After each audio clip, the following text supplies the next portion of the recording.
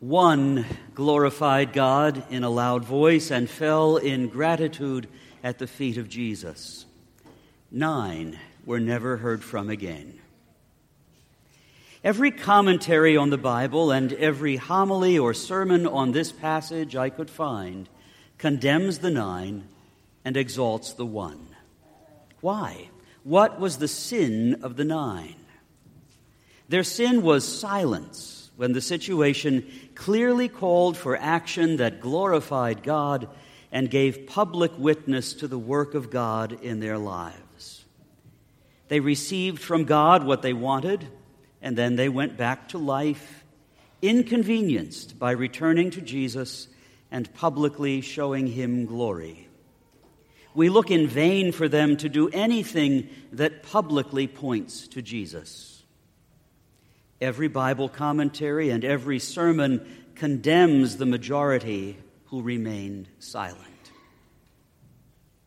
Sometimes the choice to speak or act is perfectly clear.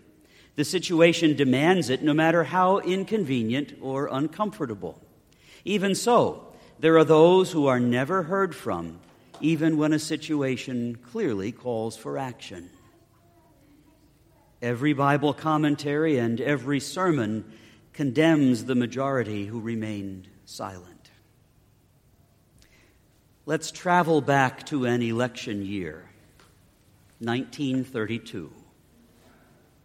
3 candidates ran for president, not of the United States, but of Germany.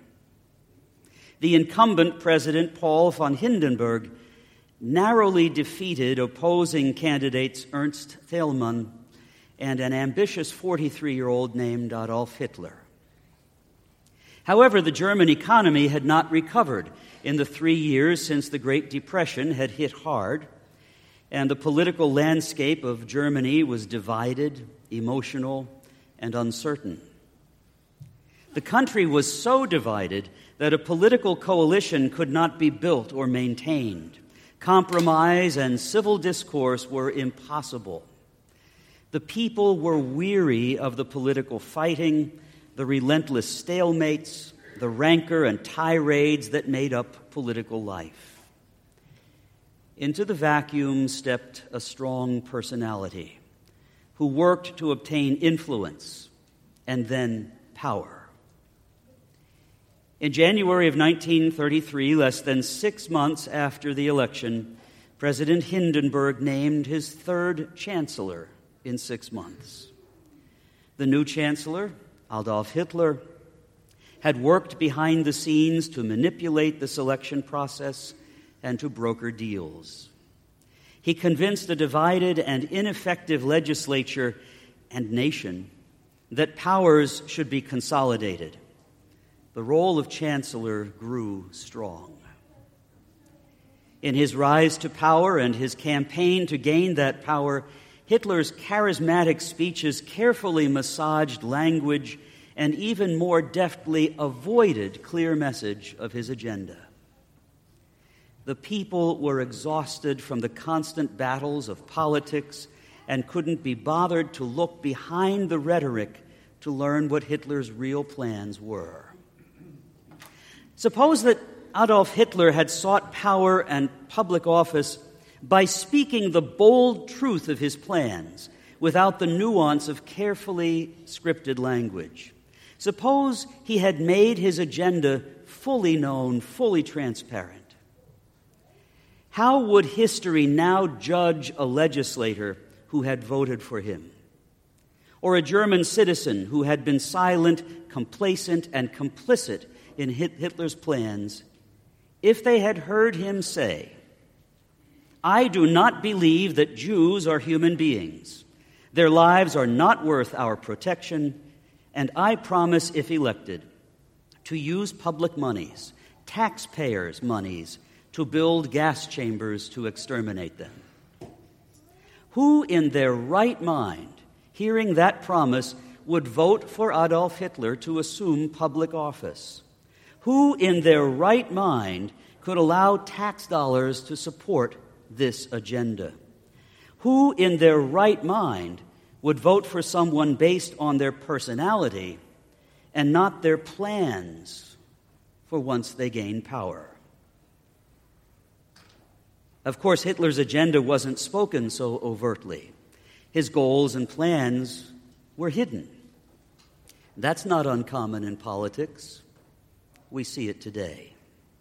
Suppose a Catholic in Hitler's legislature, understanding his agenda, had assembled his or her campaign for re-election on this promise: while I personally believe that Jews are human beings and therefore worthy of protection, I respect those with differing opinions, and I believe that everyone should have the personal right to choose to kill Jews at will.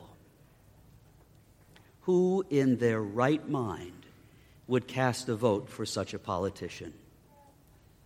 Who indeed? Every Bible commentary and every sermon condemns the majority who remained silent. This year, you and I have a choice that we do not like. We wish that the presidential election ballot on November 8 had an option that read none of the above. It doesn't, and we must make a choice. For a faithful Catholic, the choice is agonizing. No party platform aligns consistently with the moral and social doctrine of the Church. No candidate is a model of virtue and integrity. No campaign assurances outline the paradigm of biblical morality going forward. The tragedy is that this election may well be determined by the majority of Catholics who refuse to tear open the issues and look behind the rhetoric. They will be led by public media, special interest groups, and water cooler conversations, not by their reasoned understanding of the issues. This year's political imagination is animated by the candidates' colorful and flagrant personality flaws. That's what gets the attention. That's what grabs the media. Any serious consideration of their differences on critical issues is well hidden. Tragically, many voters will make a decision having been guided by the personalities of the candidates and not how those candidates want to change society once elected.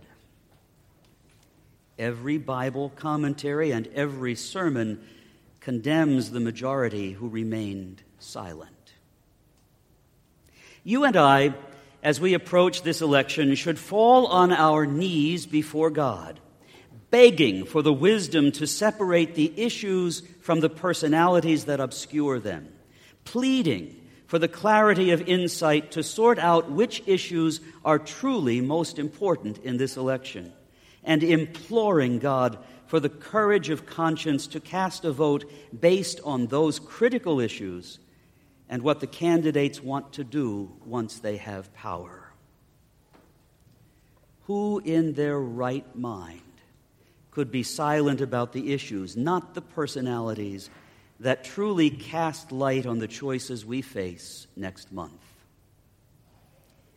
Every Bible commentary and every sermon condemns the majority who remained silent.